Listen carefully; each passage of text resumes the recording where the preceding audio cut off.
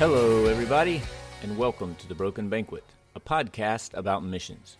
We are your hosts, Will Bailey and Dr. Ashley Goad, and we are so glad that you have joined us for another conversation about the church and missions, about what healthy mission relationships can look like, and as we hear from others who have dedicated their lives in one way or another to mission work.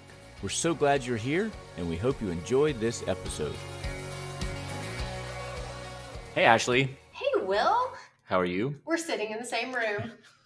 You're still in Costa Rica, Ashley. I'm still in Costa Rica, and it's the best day ever. It's like you've been here for months. How long have you been here? At least 10 days. 10 days or a month or months. Yeah. Yeah, it's been really good, though. Well, why has it been good, Ashley? Well, I first brought down a team from my church, and it was so nice because it was just two families and, well, three if you count Kylie. And it was nice. We can count Kylie. Yeah, let's count Kylie. So three families. And they were all people that maybe hadn't been to Costa Rica before, but they knew me and they knew you really well. And so it was almost like having a family reunion with people we love here in Costa Rica. But they hadn't been here on site before. So we were able to show them around and introduce them to things that they've heard about for 10 years now.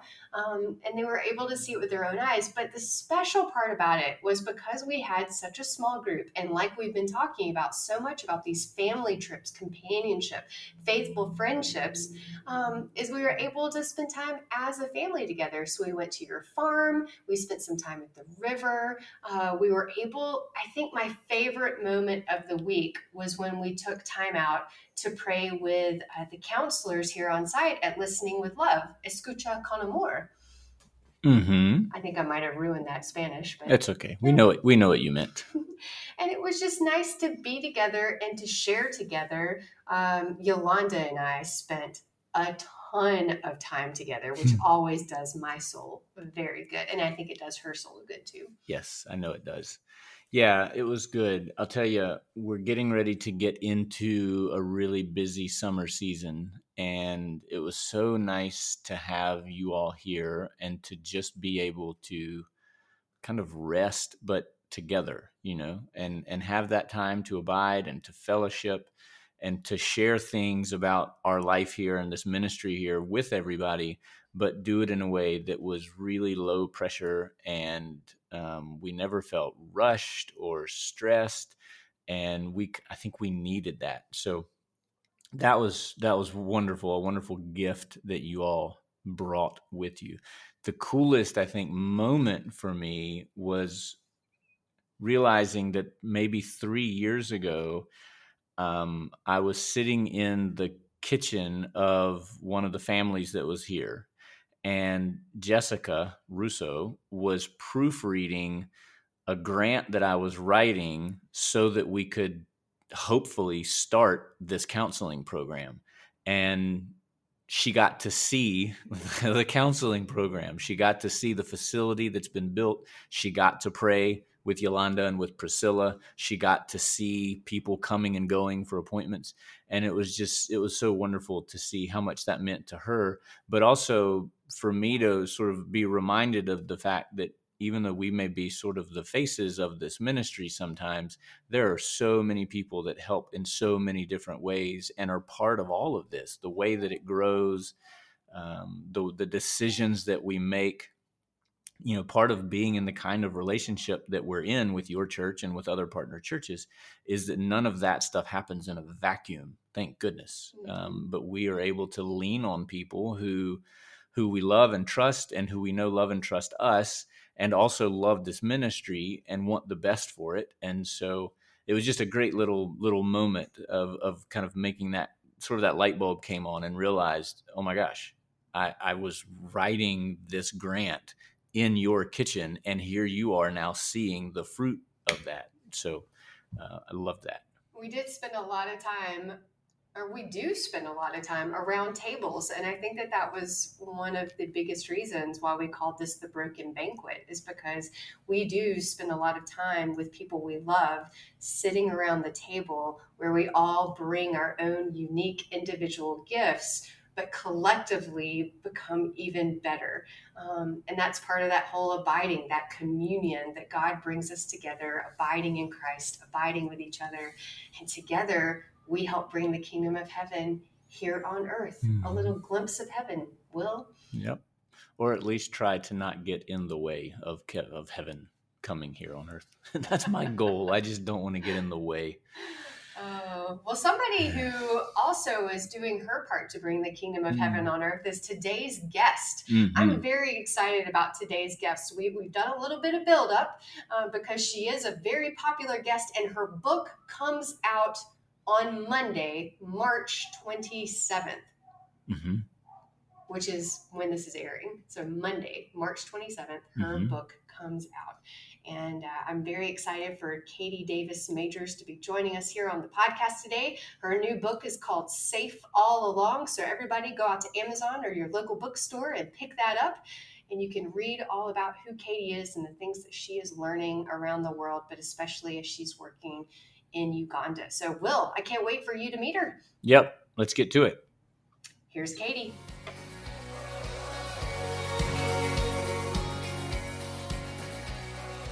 Hey, Will. Hey, Ashley. I'm very excited about today. Why are you so excited about today, Ashley? We have a guest on the podcast that I've never met, but I've been to her house. That's interesting. Can't wait to hear that story.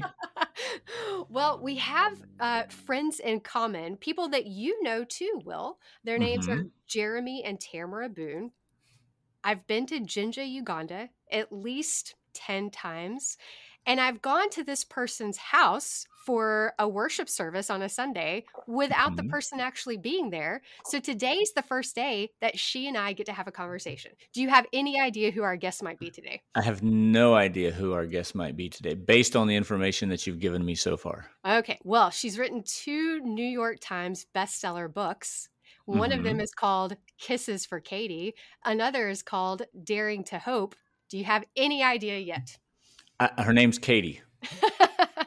You're right. Her name is Katie Davis Majors. And Katie, we're so excited to have you on the Broken Banquet podcast today. Thanks. I'm super excited to be here. And Tamara and Jeremy are also 2 of my favorite people in the world, and also their kids too. So that's super fun. I did not know that you had been to our house, but it doesn't surprise me that they were having worship service there even without us. That's just kind of how it rolls. There's all sorts of awesome things happening there probably today without me. So I love that.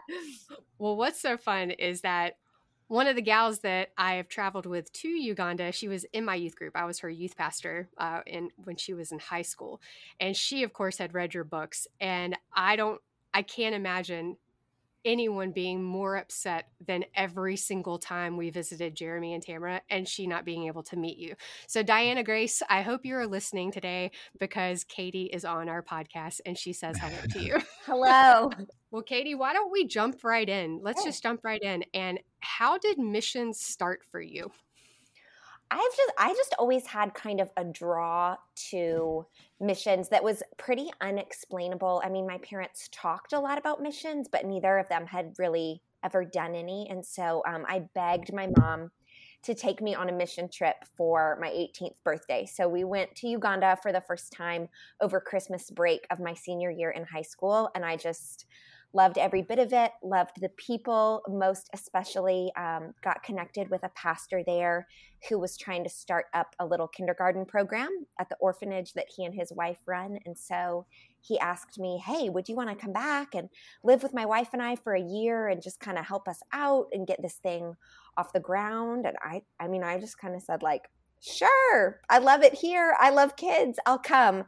And so I took a gap year my senior year in high school that turned out to be, lifelong. I'm still on the gap year and moved to Uganda to live with him. And that's kind of how it all started for me. That's awesome. That's awesome. What did it look like that first year, those first few months? What did it look like for you? The new sights, the new smells, the new place, the new people. What did that look like for you those first few months? Yeah, it was so many things, so many words come to mind, right? Like it was thrilling and it was exciting. It felt like this brand new adventure, all the different, sights and smells and sounds and new foods and a new language to learn and just new friendships to be made. It also felt super lonely. There are a lot of Americans in Jinja now, but the orphanage I was working out was outside quite a bit, and there weren't any other Americans there. And the pastor and his wife were so generous and so kind to let me live in their home. And they spoke some English, but a lot of the people kind of in the community didn't speak great English. And I was just learning the language too. And so communication was really hard. And so it was both. It was both like, the highest of highs and the lowest of lows kind of all combined into one, just really learning like, oh, I don't know how to do any of the things that you guys do in your daily life, and having to be like super reliant on the people that, I naively thought I was coming to help. And in fact, they were like helping me survive. So yeah, those first several months are like a huge, huge learning curve. Well, I'm curious if we could back up a little bit. I'd like to hear, you said you were interested in missions. You talked about missions, and you said you begged your mother to let you go on a mission trip. Was that just sort of within your family context that spark sort of happened, or did you grow up in a local church that talked about missions and did missions? Like what was the framework for those conversations even starting to happen before you had this first opportunity to go and to serve abroad? Yeah, I feel like it's something that God just kind of put in my heart because there wasn't a lot of context around me for that. I mean, like my own kids now, we try to have these conversations and we talk about missions a lot, especially with my little guys now that we're here in the States for a time. But I think my parents I grew up in a super affluent, pretty kind of one-dimensional community. And my parents Mm-hmm. just did a really good job of always kind of letting us know this is not all there is. There are a lot of people who live really, really differently. And my mom was always involved in all kinds of different volunteer things. And so we were always serving in our own community in some capacity. And I really enjoyed that. And I think both my parents love to travel and have this great appreciation of like culture and new experiences. And so I think they instilled that in me. And so I think it just seemed natural that like the international travel piece and the service piece kind of overlap and go together. But yeah, even from a young age, I really wanted a large family and I wanted to adopt children. And those were not things that I was kind of like seeing in the community around me. So I feel like it's just cool how God kind of puts desires in us. I can completely relate to that. And how did you get connected to this pastor? Was it just by being there on that first trip that you got to know this family that then extended the invitation to you, or was there already some sort of a relationship there beforehand? Yeah.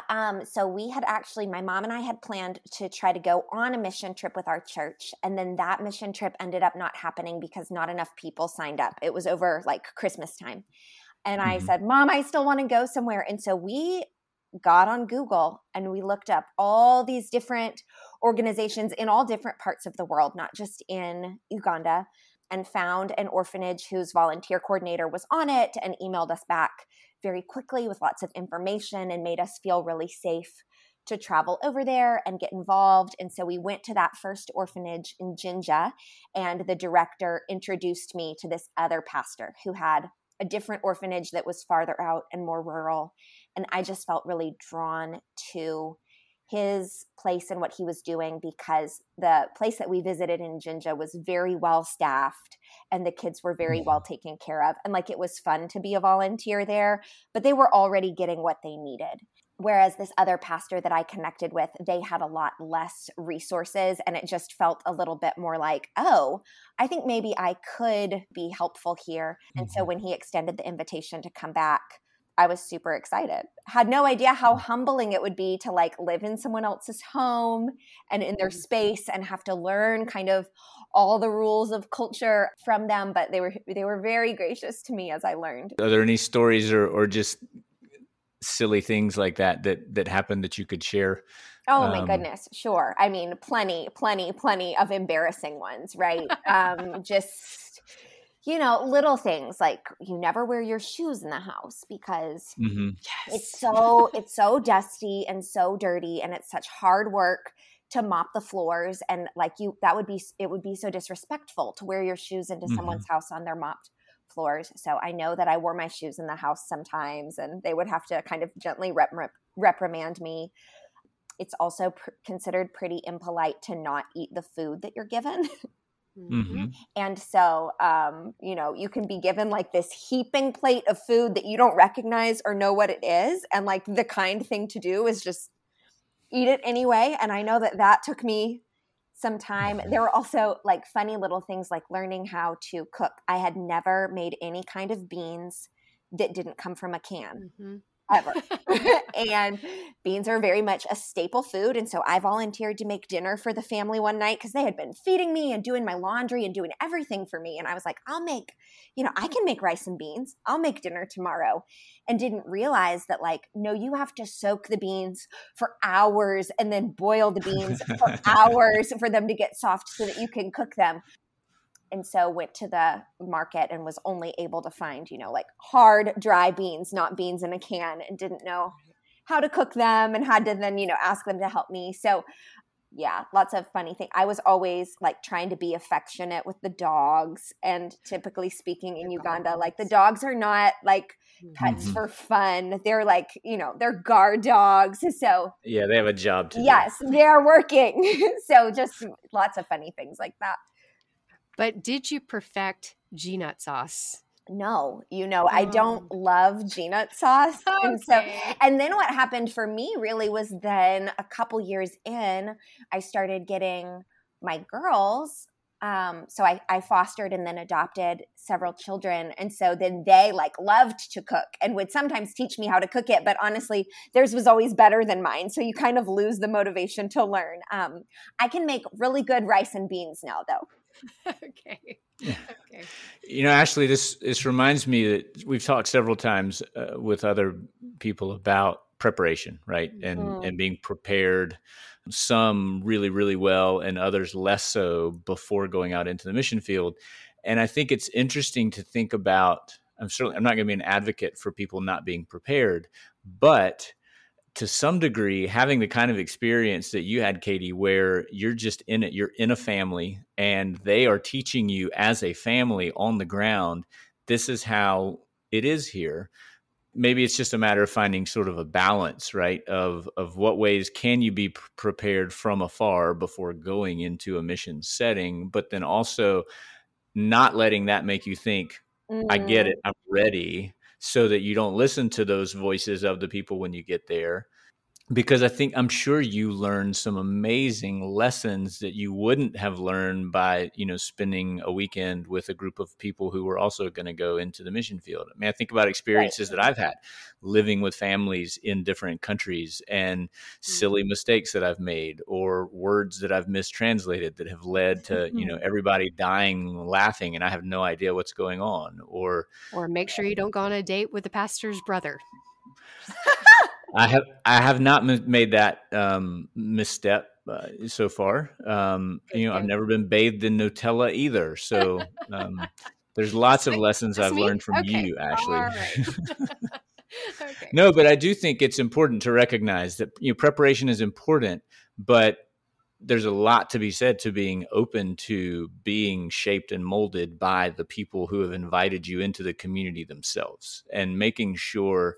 And maybe this gets back to the other thing we've talked about so much, which is time, having time to, and so maybe that's another question, Katie. Did you feel when you got there, did you feel like you had time to learn these lessons sort of at your own pace, or did you hit the ground running and feel like day two, you needed to be working and be effective and making a difference and all of that kind of stuff? What was that part of your experience like?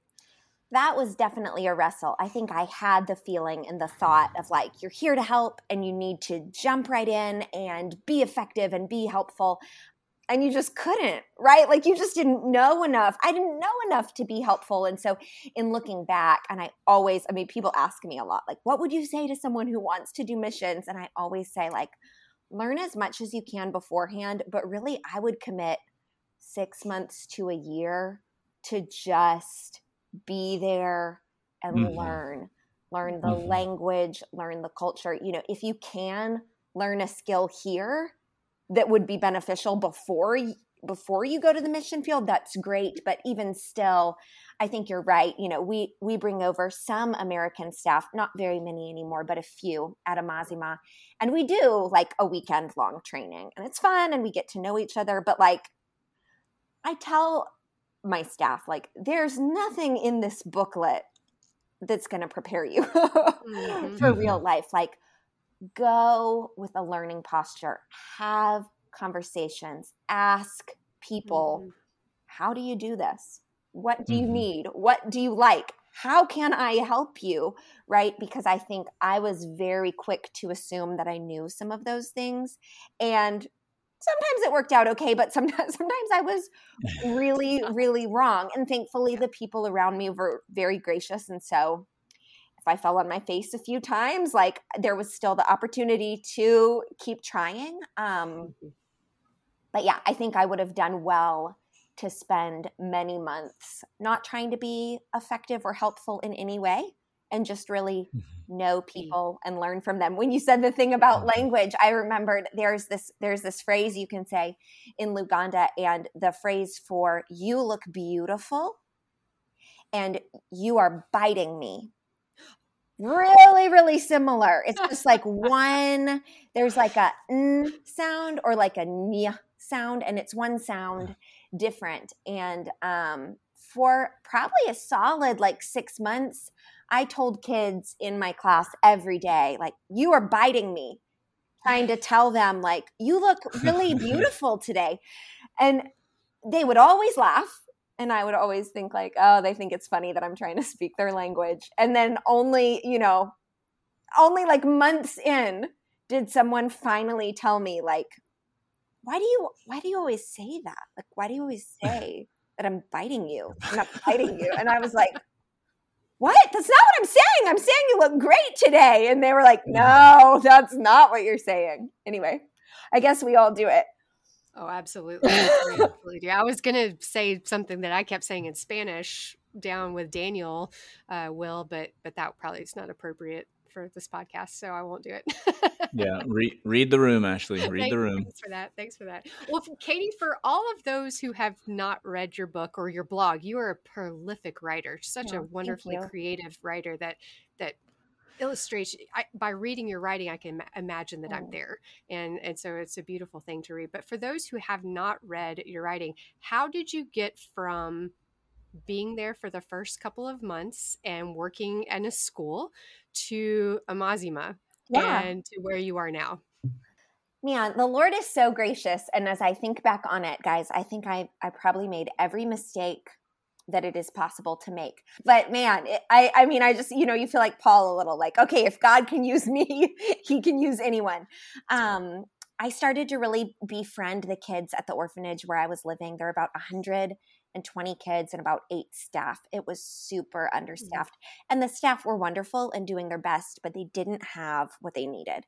And as I started to get to know these kids, kind of 2 things were happening simultaneously. One, the kids were opening up to me more about their stories, and they would often talk about their parents, their mom or their dad or their grandma who lived like nearby, and they would sometimes go visit them on the weekends. That was weird to me because we don't know what we don't know, right? And what I thought I knew was that if you lived at an orphanage, your parents had died, or you didn't have parents, or your parents didn't want you. And so in meeting kids and knowing they had parents who loved them, who wanted to visit them right around the corner, I was asking the question, like, why don't you live with them? And it was because, I think the statistic last time I checked, which has been many years, was that in East Africa, about 80% of kids in institutions have at least one living parent. And so kids are not living in orphanages because they are unloved or unwanted or because they don't have parents, but because of poverty, because their parents cannot afford to provide them with basic needs, 3 meals a day, medical care when you're sick, schooling. And so that really, really bugged me. And then at the same time, all the kids who lived at the orphanage were able to come to the little school that they were trying to build up, that I was kind of helping out with the kindergarten. But a lot of the kids, I would walk the kids from school home sometimes, or walk through the community in the afternoon and see a ton of kids who weren't in school, because kids who lived at home with their parents, it was very, very hard for them to afford schooling, especially because a lot of the families had multiple children in the family. And so maybe you would send your oldest child to school, but then nobody else would get to go. And so I just kind of started asking questions as I made friends in the community. You know, what do you need? How can I help? When people would talk about, I think I'm going to send my kids to live at that orphanage where you live, I would say, well, why? Is it because you can't afford school? Okay. Can I pay for school? Is it because you can't afford to feed them? Okay. Can I provide you with some food? And so, you know, as I would hear from people what they needed to kind of keep their families intact and keep their children at home and still get them an education, I would call my parents and be like, did you know that for like $100, we can send this child to school for the whole term? Did you know that you can buy food for only this much money?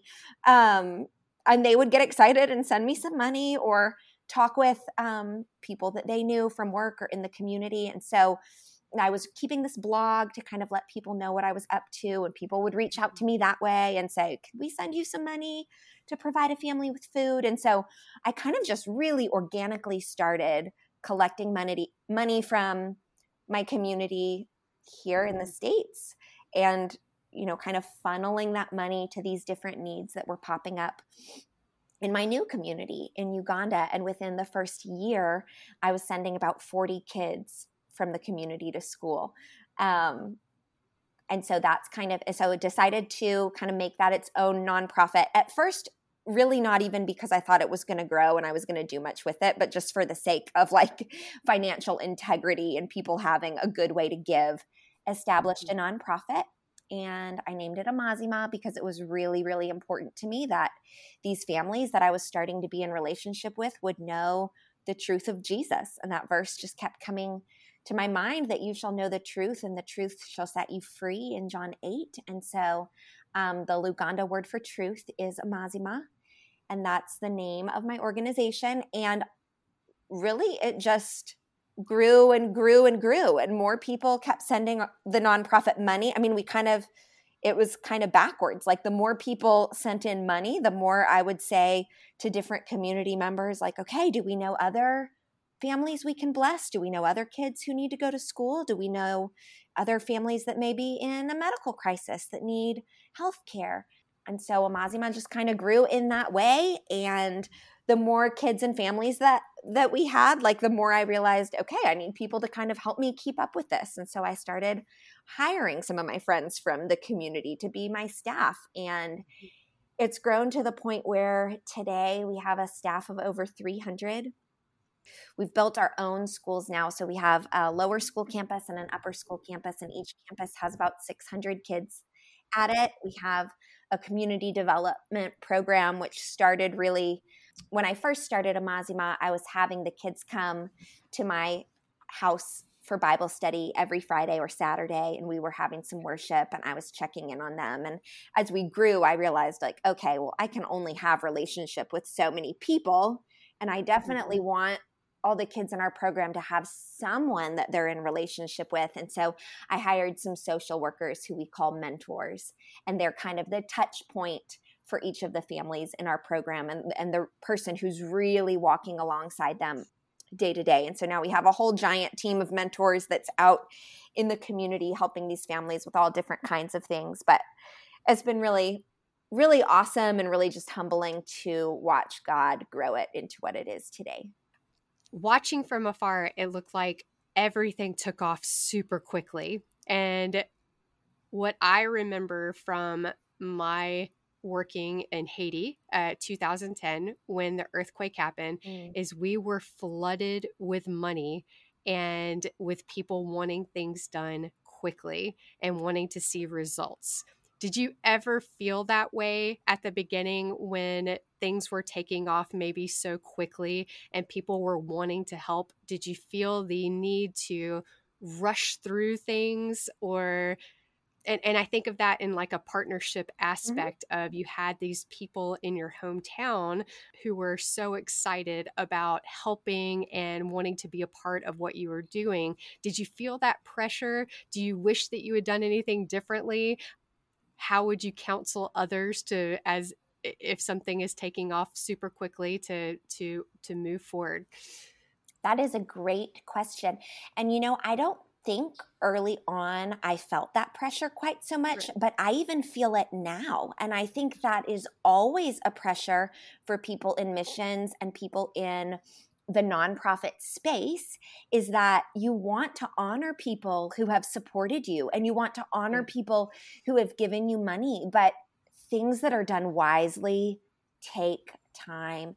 And I don't mean this in a prideful way at all, because it was not of me. It was totally of the Lord. But I feel like the Lord really protected me from some of that.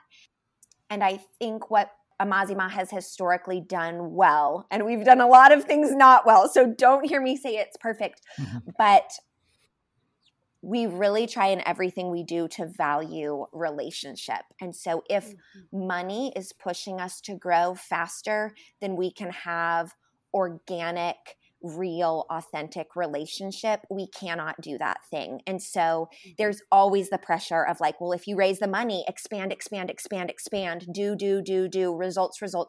results. But I believe, I lived in Uganda for 15 years. I've been back in the States now for just over a year. We'd love to get back to Uganda at the right time.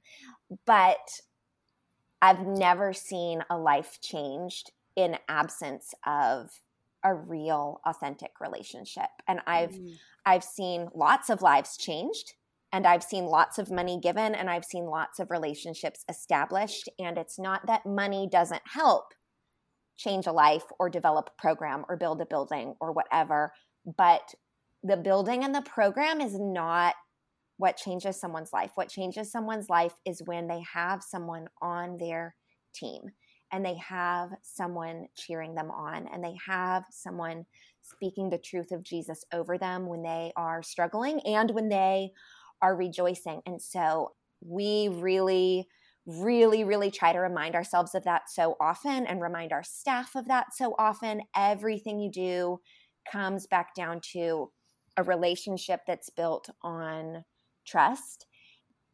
Yeah, when we're tempted to grow too fast, we lose that. And if there's ever a time when there is a student or a family in our program that we don't know, maybe I don't know them well, but like somebody on staff should know them well. And I feel like if we would get to the point organizationally where that wasn't true because we were building our programs so fast, that would be really not okay with me.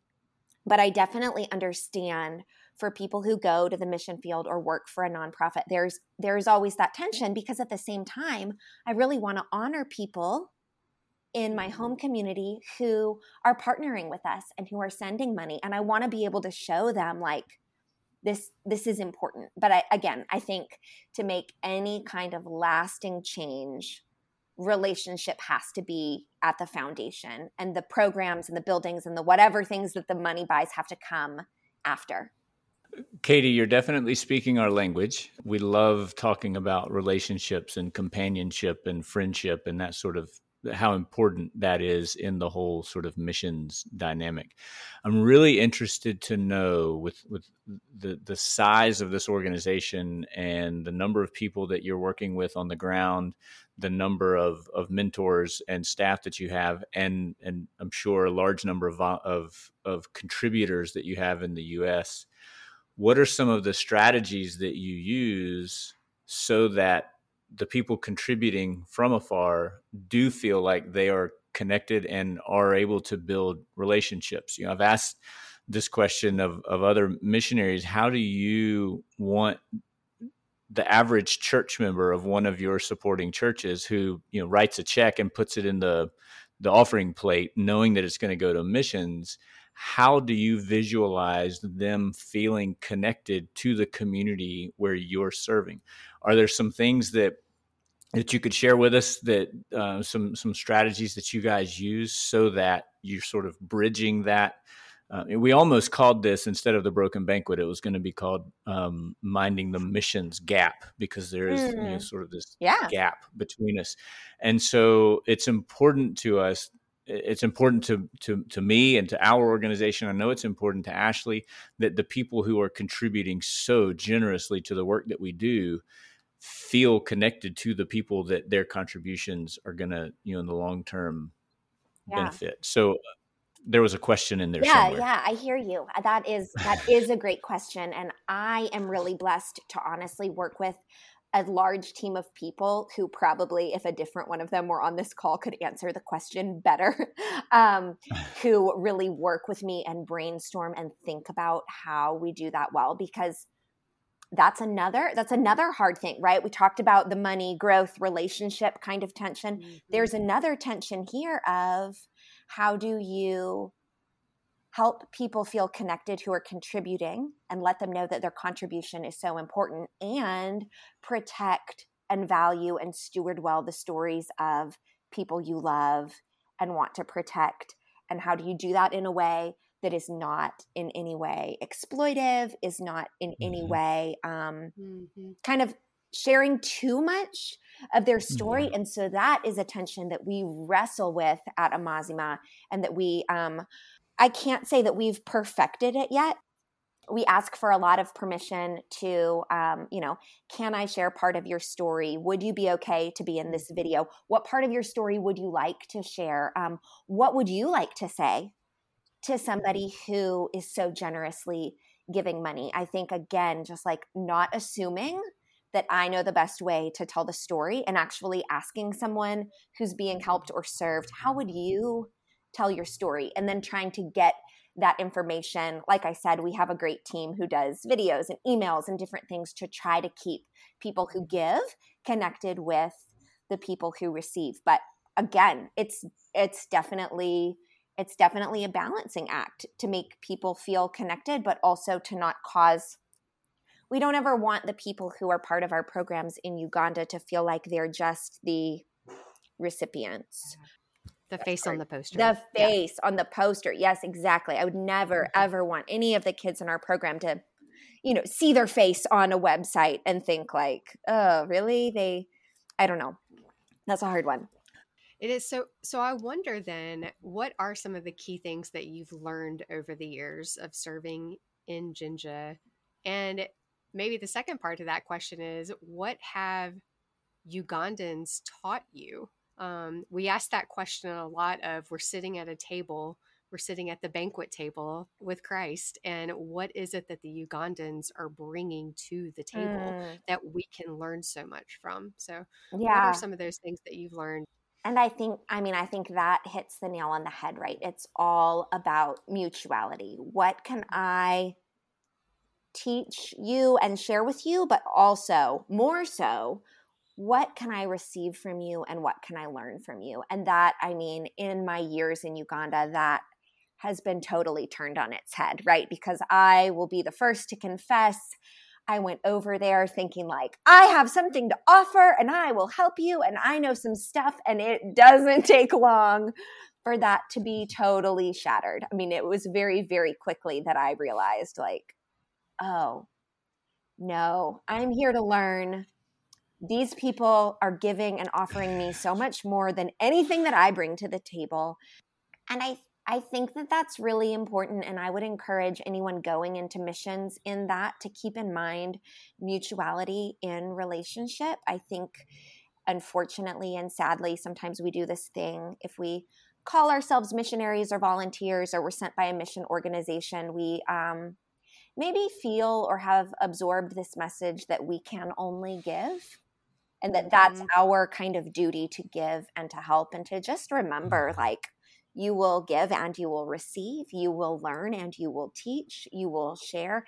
If you want the people that you're serving to be your friends, you have to come into it with an equal just this idea of mutual relationship, right? And so I think one thing that has helped me is just to be really vulnerable and be really almost needy in front of even the people that I'm there to help. It's not that I have it all together and you don't, let me help you. It's that I don't have it all together and you don't have it all together, and we both need Jesus in big and desperate ways.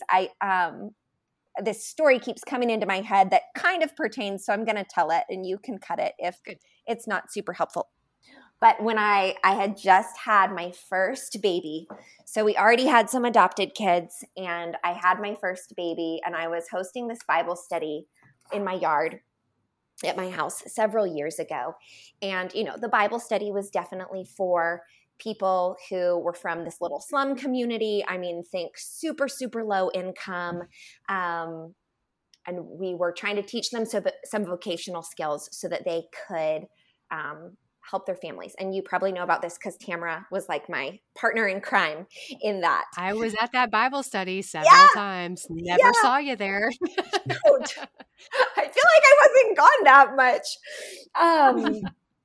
But anyway, it met in my yard. And I remember when my son was born, we were all meeting in our yard, and probably one of the women who had struggled the most financially and also with sickness showed up and gave me as a baby gift this coil of wire. And she said, "Your laundry line has been broken for a year and you've been hanging your clothes all over the bushes." And I mean, I wept. I could cry telling you this story because my laundry line did break, and I could have fixed it. Like, I could afford to fix it. I could have, but I was just, it was just like one of those things that never made it up on the priority list.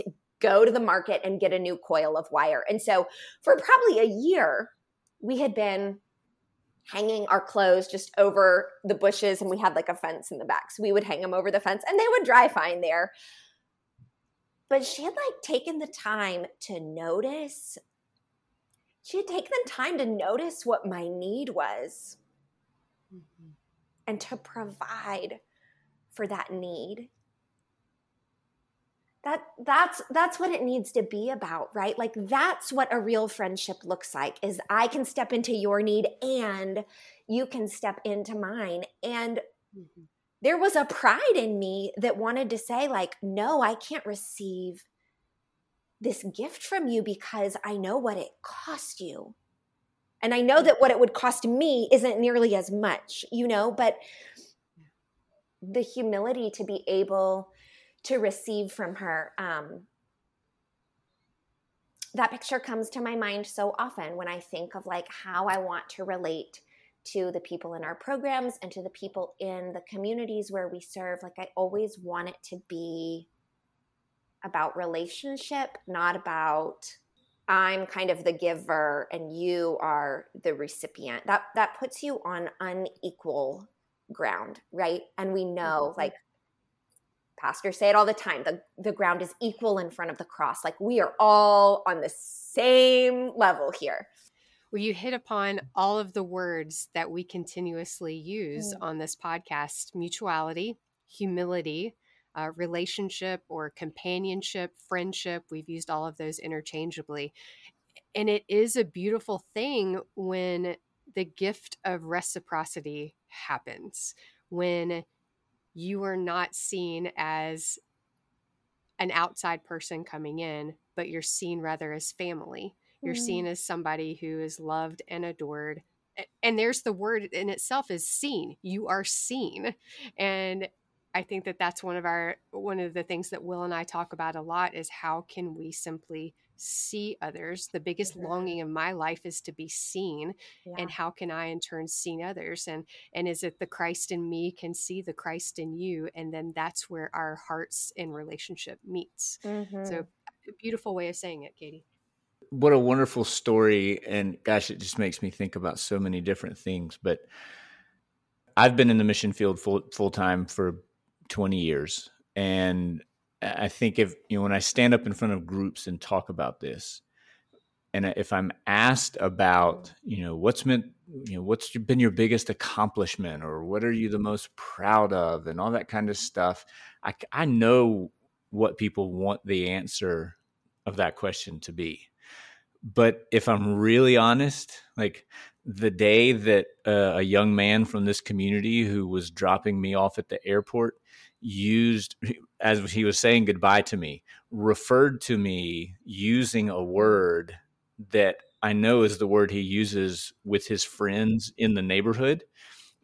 We talked to someone a week or two ago who watched out of the window of their home in the community where they were serving as a child from the community walked one of his little girls across the street, unprovoked, unsolicited, just took it upon himself to shepherd this little white girl across the street. And to me, those are one of the questions I've asked several times is like, what was your invitation into the community where you're serving? And you were invited by this family, this pastor's family, to come and be a part of the community. But to me, that kind of gesture from this woman, this mother, to have recognized a need, to me, that is a total validation of your being welcomed into the community. And that matters so much, just on so many different levels. It matters so much, especially if we're going to try and break down this paradigm of, the three of us are heroes going to fix stuff for people that they can't fix for themselves. But no, what we're trying to do is just be at the table together. So thank you so much for sharing that. And, to some people, I think it would seem like a pretty innocuous story. But if you've been there, you know what that means to receive that kind of a gift from the community. Yeah. And you had asked me too, what I thought Ugandans bring to the table. So many things. But one thing that I've really, really appreciated since being back in the States for a little while is just Ugandans have immense, beautiful hospitality and are so willing to let anybody into their home, no matter what time it is, like no matter if they have something to feed you or don't. Like if they don't, they will find something to feed you, or, they'll put on some tea or something small. But I love the way that Ugandans value relationship. And I feel like I learned that from them. The deep value that I have for relationship and hospitality, I really believe I learned in Uganda. And it was only really noticeable to me when we moved back to the US a little over a year ago. There's just I would say that Ugandans generally, and I don't love generalizations, but most Ugandans that I know value relationships over time. And so if taking a minute to have a conversation or to listen to someone or to even greet someone well and politely means that you're a couple minutes late, it doesn't matter. You still take the time to see the person, listen to the person, make sure you say hello properly to them. And I do feel like a lot of Americans get this wrong, and we value time over relationships. And so if my neighbor stops by, but I'm on my way to something, I'll say, "Oh, I'm running late. I gotta go. Like, see you later." And probably my neighbor won't even be offended because we're so used to that, right? And we're all just kind of in a hurry and doing our things. But I mean, there's even a phrase in Luganda that basically means, you say "tulamusiza," and it basically means, I see you and I don't have time right now to go through the formality of asking you, "Hi, how was your day? How's everyone at home? I'm going to keep going, but like, I acknowledge you." Oh. And that it's like a phrase for that, because you would really never do that. You really always are expected to stop and say, "Hi, how are you doing? How's everybody at home? How's the day? How was the morning?" There's like this whole greeting process, and we're out here just like, "Okay, hey, bye." Yeah, maybe I'll wave at you. So I think that relationship has like just such a greater value in my heart and life because of what I learned from my Ugandan friends. Well, so many of those lessons are in the books that you have written. So your debut was Kisses for Katie. Then you wrote Daring to Hope. And now on March 28th, you have Safe All Along coming out. Yeah. You want to give us a sneak preview? Sure. Yeah. Super excited to have written this book. God really placed it on my heart several years ago to just write a book about what it looks like to find his peace in the chaos of this world. We had a really challenging season as a family, and I had really struggled with anxiety in a way that I never had before. And so, very much had the head knowledge of like, okay, it's right here in Scripture. Cast all our anxieties on him. He gives us peace that passes understanding. Like I can quote it to you, but my heart does not feel that way. So I began asking myself, like, how do I go from the knowledge of God's peace to the experience of God's peace and living that out in my day-to-day life? And what I didn't know was as I started writing this manuscript, COVID shut down the world. And then we had another big family thing. And then we unexpectedly moved from Uganda to the US. So it was just, God is kind that he allowed me to learn it. He gave me this idea, and then he allowed me to learn it in a totally deeper way than I even imagined that I would. And so I'm excited for the book to come out because it feels like just a deep work of my heart. And it feels like, it's definitely not written from the place of, I am now an expert on peace, read this book. It's definitely written from the place of like, I am deeply desiring to learn this alongside the rest of us. And God has been very gracious to teach me and walk me through it. So very excited. It sounds like you have the preacher's curse because every time I preach, especially if it's on a topic like joy or gentleness or peace, then there are going to be plenty of opportunities for me to learn this lesson in my preparation of preaching it on a Sunday. So yeah, I think my husband's a pastor as well. And I think that's just pretty much how it goes. Like, oh, now it's everywhere. Right. I have to admit, when your husband first came over to Uganda, I happened to be there I think it was right after he came for the first time. And Jeremy was serving as he was the vetter, wanted to make sure that he was being big brother to make sure. So Jeremy was always my vetter. So thankful. So thankful for that. I'm thankful that we've had this time together on the Broken Banquet podcast. I know you're very busy promoting and doing so many things, plus your family and being a wife and a mother to so many. So we really appreciate the time that you've taken to sit and chat for a while and tell us about the things that you've learned and for so many of the topics and principles that we've been talking about on the Broken Banquet that you've emphasized those as well. So listeners, we promise we didn't prompt her at all. Thanks, guys. It's been fun. Yeah, thank you so much for joining us, and I can't wait to get this out there for folks to listen to. So thank you for being with us on the Broken Banquet. Everybody go to Amazon immediately. Safe All Along on March 28th. Bye, Will. Bye, Ashley. Bye, Will. Bye, Katie. Bye, guys. Thank you.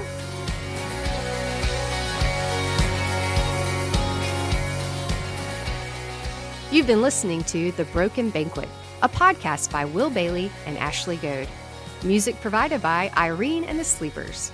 Join us next week for another episode. He's prepared the table. All things are ready. Come to the feast.